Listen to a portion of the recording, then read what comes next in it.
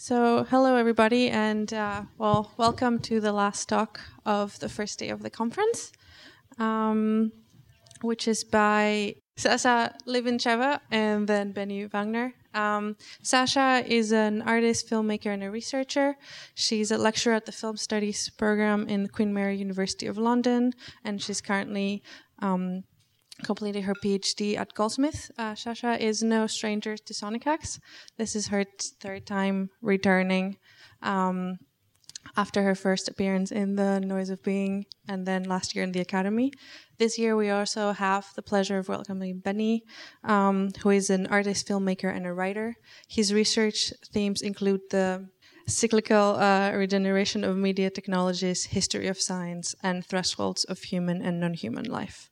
And he's currently a senior lecturer at the Rietveld Academy here in Amsterdam. I wanted to mention that besides the lecture today, Benny and Sasha also have an essay on a similar yet different topic that is included on the Academy Reader, and they're also performing tomorrow night alongside Cloudy Speed at the expanded program in Paradiso. So if we can welcome them. Thank you for the introduction, and thank you so much for having us. Thanks, Mirna and Lucas, for the invitation. And thanks to all the great speakers that we've seen today. It's been really inspiring day. I would say particularly the last lecture was, I think we really responded to that very, very, very strongly and found a lot of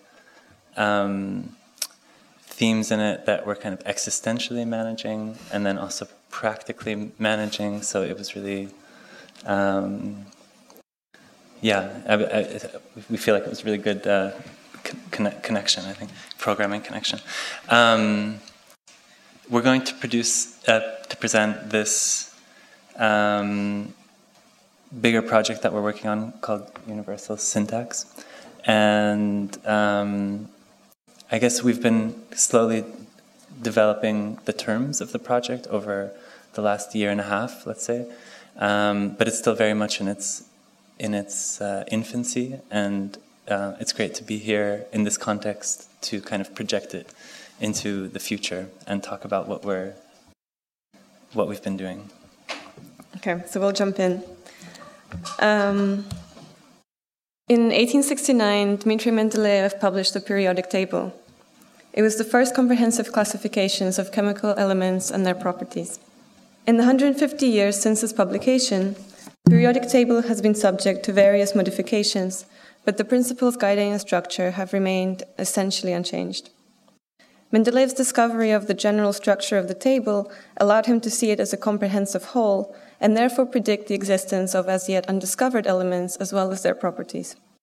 Once the basic logic of the grid was determined, he was able to reveal gaps between the known elements at the time. While Mendeleev is known to have said that in Russian we call it the Mendeleev table, that the periodic table came to him in a dream, his close friendship with the Sanskrit scholar Otto von Boetling provides some historical context for how the periodic table came into being. Boetling was at the time preparing the second edition of his book on the 4th century BC Sanskrit scholar Panini. Panini is considered to be the father of linguistics. He was the first person to create a comprehensive grammatical structure of Sanskrit, and of any language for that matter, part of which we're looking at here. His work remained the foundation of linguistics all the way to the 19th century, which is over 2 millennia. The two-dimensional arrangement that Mendeleev used for his periodic table is based on the two-dimensional arrangement that Panini used to categorize Sanskrit sounds and their contextual relations. The comprehensiveness of Panini's diagram is what enabled Mendeleev to imagine his system as comprehensive, as a view of all possible elements, and therefore identify and fill the missing ones, which he gave Sanskrit names in indirect acknowledgement of this influence.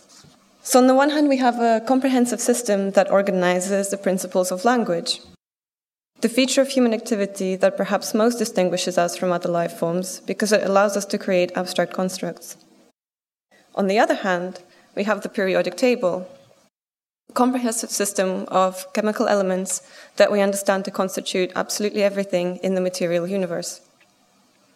The structure of the properties and relations of the elements that the periodic table illustrates far pre-exists human or any other life, not to mention human thought, by some 13 billion years.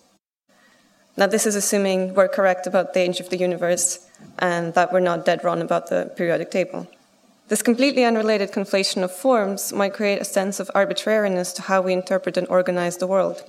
But the periodic table is remarkably real, insofar as it's remarkably functional. Think of everything that's allowed us to invent, for better or worse.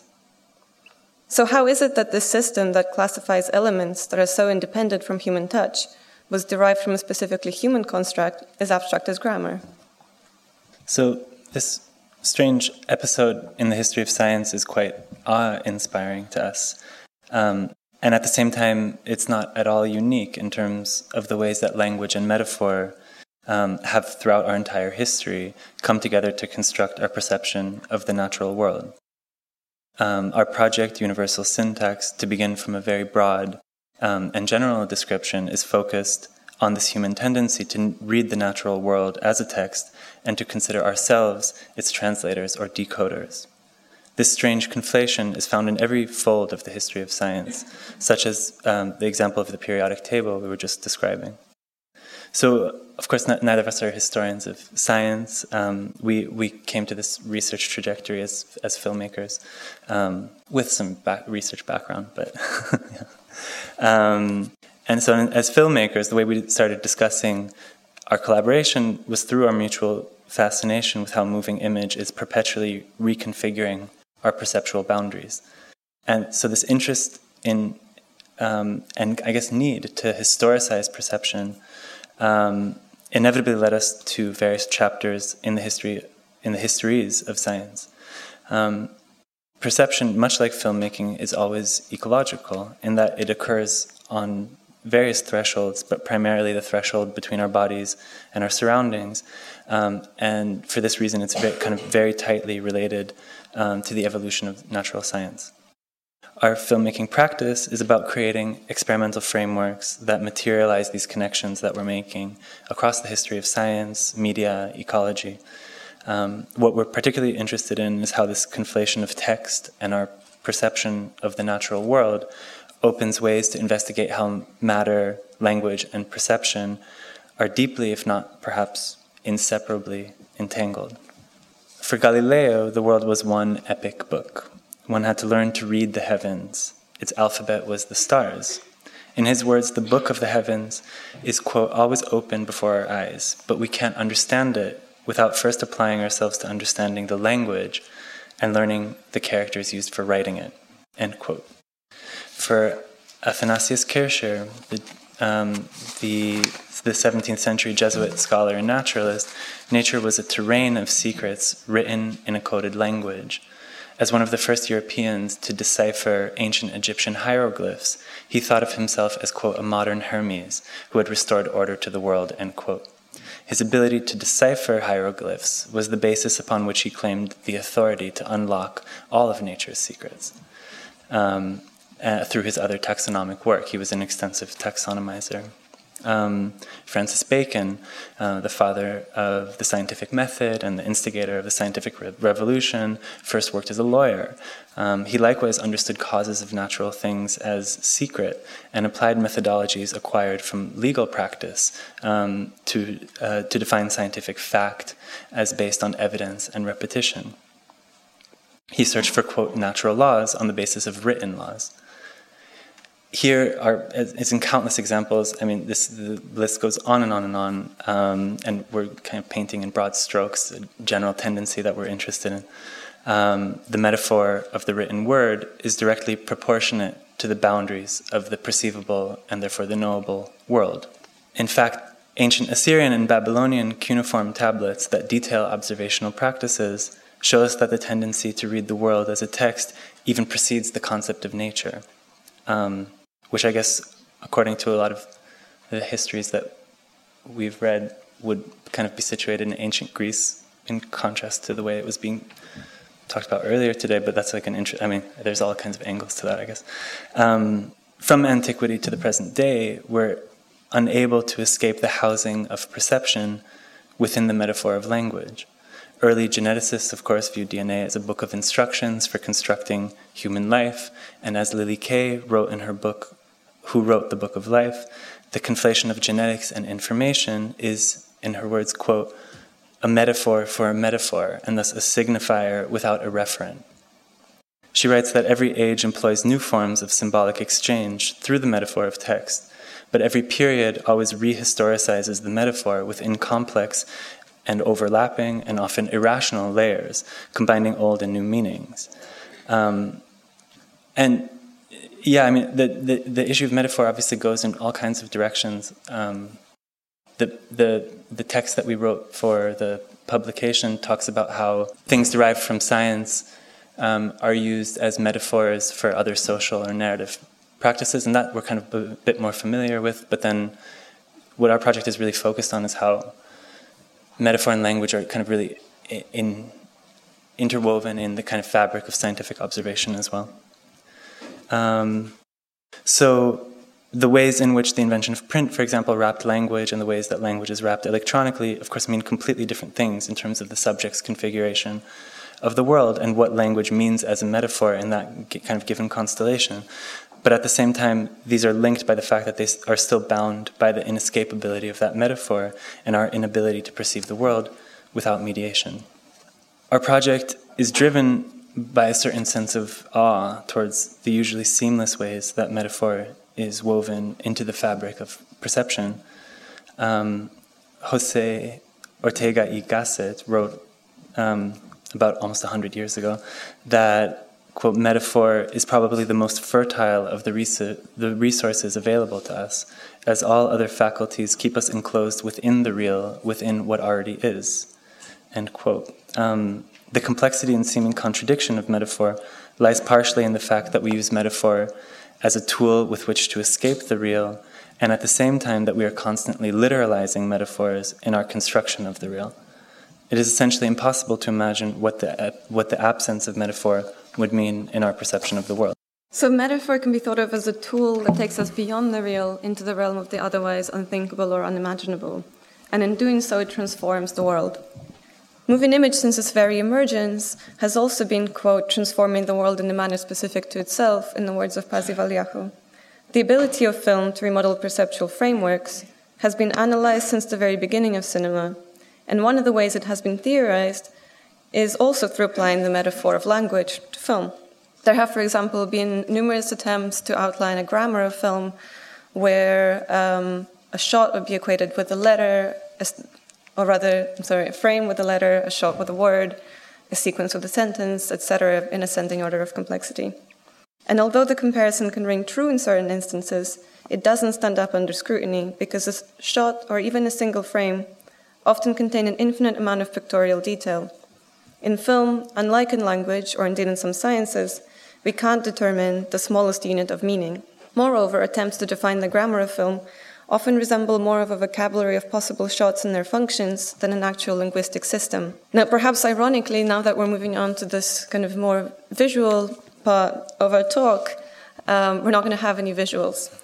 And we spent some time trying to think of how best to image this, but in fact, some examples are going to come later in the talk once we've grounded them more, so you'll just have to use your imaginations. So film doesn't have a grammar as such, but what we're kind of trying to think in terms of is that it has a syntax. While grammar concerns the establishment of rules in order to create a predetermined foundation for the use of a language, syntax emerges organically. Syntax is where two or more things meet and create new meanings out of their juxtaposition. So in this sense, it's useless to speak of a film grammar, but of film syntax, because film is about the relations between things. Between one shot and the next, between the screen and the spectator, between metaphor and perception. The function of film syntax is to organize both space and time. So unlike in written or spoken language that operates only sequentially, in film, syntax concerns both the sequential development and shaping of time through the editing rhythm of the shots, and the shaping of spatial composition through the mise-en-scène and movement within each shot. Syntax, both in film and elsewhere, is at its core an issue of rhythm, movement, and scale. Most importantly, the syntax of film is the result of its usage, not a determinant of it. We discover syntax in the process of experimenting with the medium. Syntax in film evolved organically as certain devices, codes, technological conditions, and cultural developments coalesced in workable and useful ways. Syntax is never static or definitive. It exists in flux and is in a constant state of change and development, emerging from within the relations between the networks of factors at play.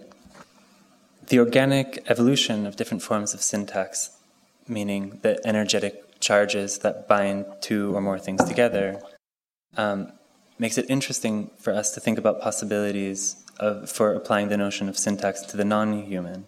While animals are thought not to possess grammar, there are ongoing debates surrounding whether some animals develop syntax in their communication. Whether or not one chooses to attribute syntax to animals or even potentially to bacteria, we could think of that maybe potentially in relation to the microorganism opera we saw today. Potentially there's some kind of way to think about syntax in relation to microorganisms. But the way that whether or not we choose to attribute syntax to something outside of ourselves has everything to do with how syntax, language, and communication are defined. As we know, the definitions of these terms have been completely fluid and adaptable throughout history, and they've often served as metaphors that are used to expand our ability to interpret the natural world. Our understanding of DNA, of course, for example, would be completely different if we hadn't understood enzyme transcription in terms of communication and information. For the purposes of our films and research, we're adopting a quite expanded definition of syntax, which might understandably confound linguists, but which could account for the tendency of life, both human and non-human, to create organic forms of rhythmic organization. Both the words organic and organize have the same etymological roots deriving from the Latin organum and Greek organikos, meaning relating to an organ or an instrument. This way that we've been developing our understanding of syntax is about occupying thresholds between various states and processes, between film and science, between the human and non-human, subject, object, between the individual and the multiple. Syntax is that which occupies the porous space between such definitions. Considering syntax from this position also provides ways to consider how our own forms of organization as humans emerge directly from the world as it exists, prior to our own intervention. This angle could potentially open an understanding of this, what we understand as this quite uncanny way that the structure that lay the foundation for linguistics that was developed by Panini in the 4th century BC is also the same structure that is able to account for what we understand at this moment to be everything in the material universe. How are those things so interchangeable? This is kind of totally fascinating to us. And thinking about syntax as opposed to, say, something superimposed like grammar is a kind of way to begin discussing those questions. So in this short time, we've obviously brought up quite a broad range of issues that are separated from each other by space and time. These streams throughout the history of science are, of course, very different from each other, but they're related to our project through the specific ways that they contribute to perceptual models of the world, prisms that we use to map certain forms of understanding onto ourselves, onto our surroundings, and each of these distinct chapters has its own syntactic relations. The syntax of ancient Assyrian observational practices is as different from early modern taxonomic structures as these are from the syntax of genetics. Each of these frameworks have their own vocabularies, rhythms, scales, and these build kind of integrated, full worlds unto themselves. In one way, our project is about learning and mapping these rhythms, patterns, and modes of juxtaposition, and translating them into the syntax of the film, adopting them into our own language that's distinct from these, but that kind of draw from them, where we try to create, a corporeal interface to different epistemological realities. This shouldn't be confused, of course, with some kind of rigid overriding system. We don't have a set of rules that we do this kind of mapping with. But this is a mode of associative thinking that guides us in the infinite decisions that one makes in conceiving of a project, filming it, editing it. Like syntax, the cinematic syntax that we're working with emerges organically through these processes of exploration and experiment. So we're currently working on the first film in this series called A Demonstration. This film specifically kind of predates the emergence of the project of a whole and kind of the root of the project. When we started research and development for it, we kind of immediately felt the wealth of kind of themes and historical trajectories that it was immersing us in couldn't be contained in this one work, and thus became kind of the kernel of the project developing.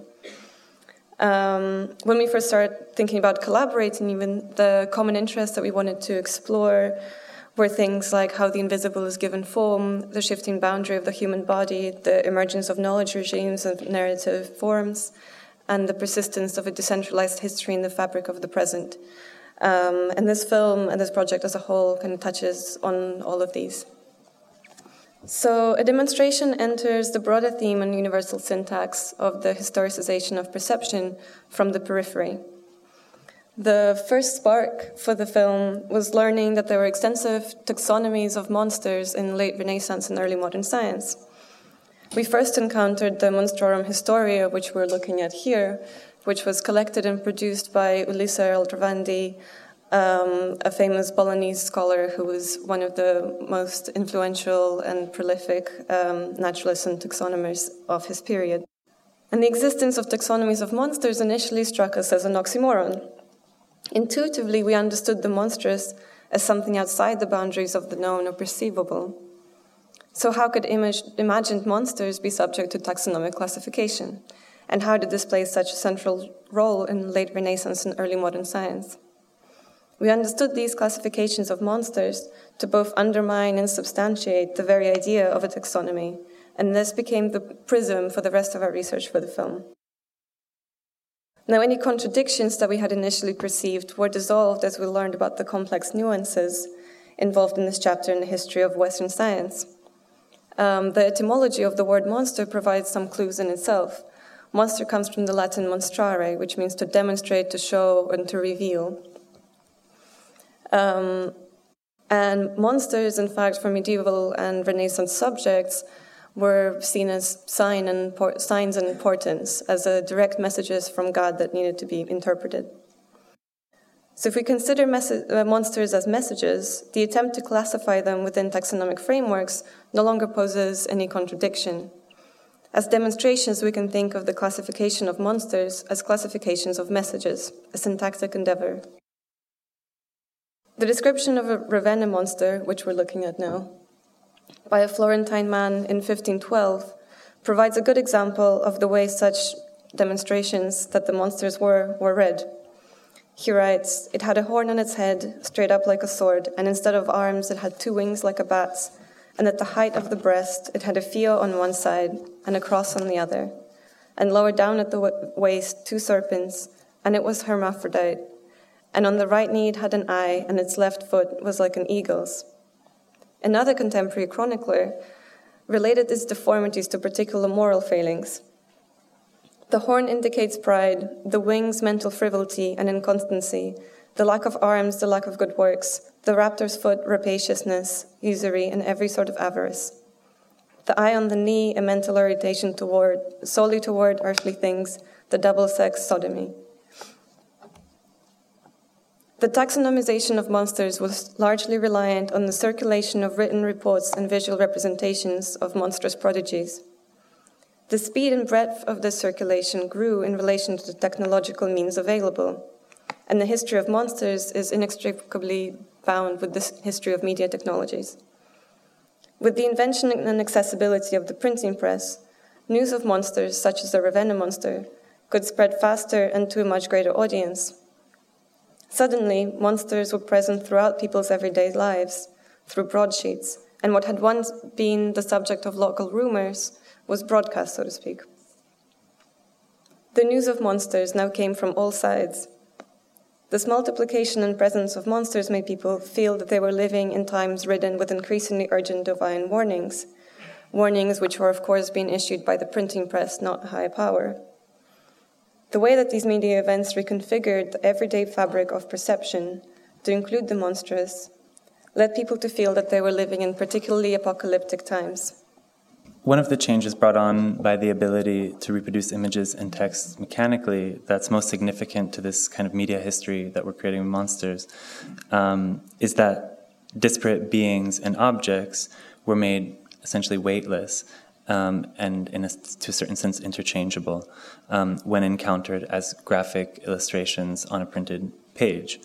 This kind of flattening of the material world suddenly allows often incommensurate things to be collaged in new ways that would have been previously unimaginable. These are some kind of good examples of that collaging of different elements. And of course, hybrids have existed throughout history, but the late Renaissance brought about new forms of collaged beings, ones where very distinct symbolic and affective characteristics could be isolated and essentially cut and pasted together. In a lot of ways, it kind of has strong parallels with the transformations we've experienced over the last few decades with the internet, which has also kind of flattened a lot of the material world in a certain way, at least in terms of how we intake it, and has kind of created a certain horizontality in terms of as a value scale, where various different incommensurate things, irrespective of origin, historical weight, cultural value, are made interchangeable to a degree.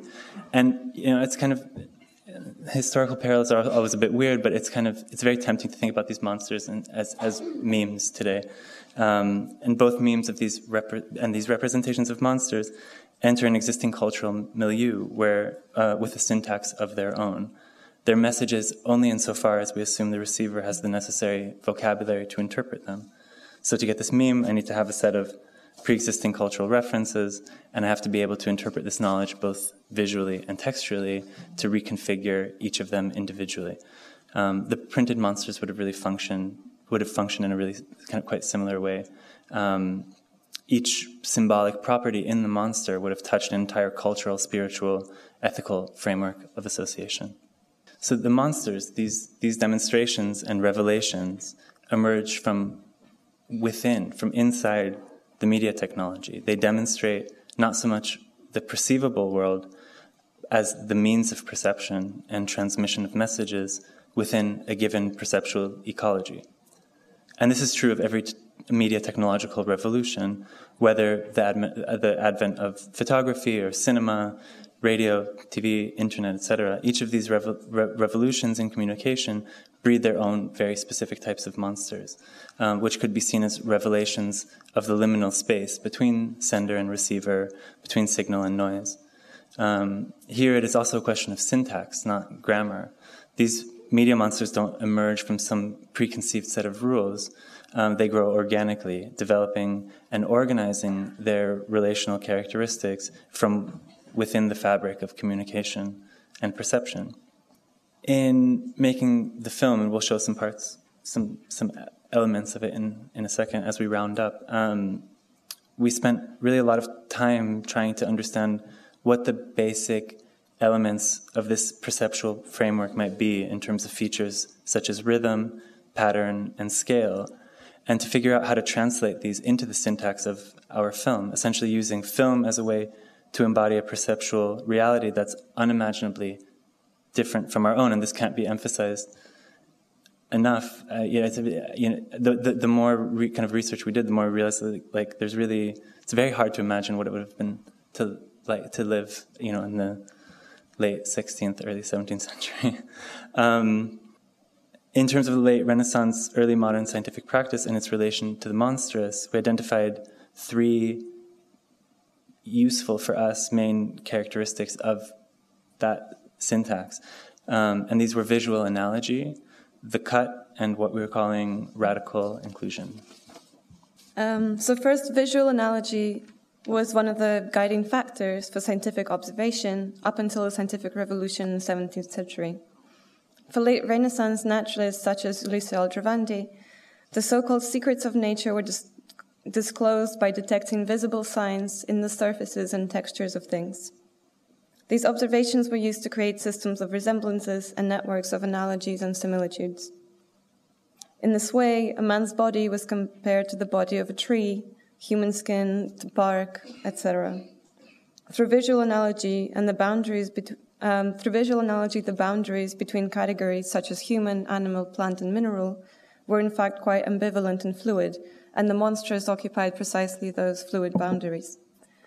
Our aim in the making of the film has been to try to create a perceptual world where the analogous is real, and where boundaries are constantly being negotiated, dissolved, and reconstructed in unexpected ways. Our second major formal guiding principle was the cut. One of the things we were most interested in our research was the fact that most of the naturalists collecting and classifying specimens were first trained as surgeons and physicians.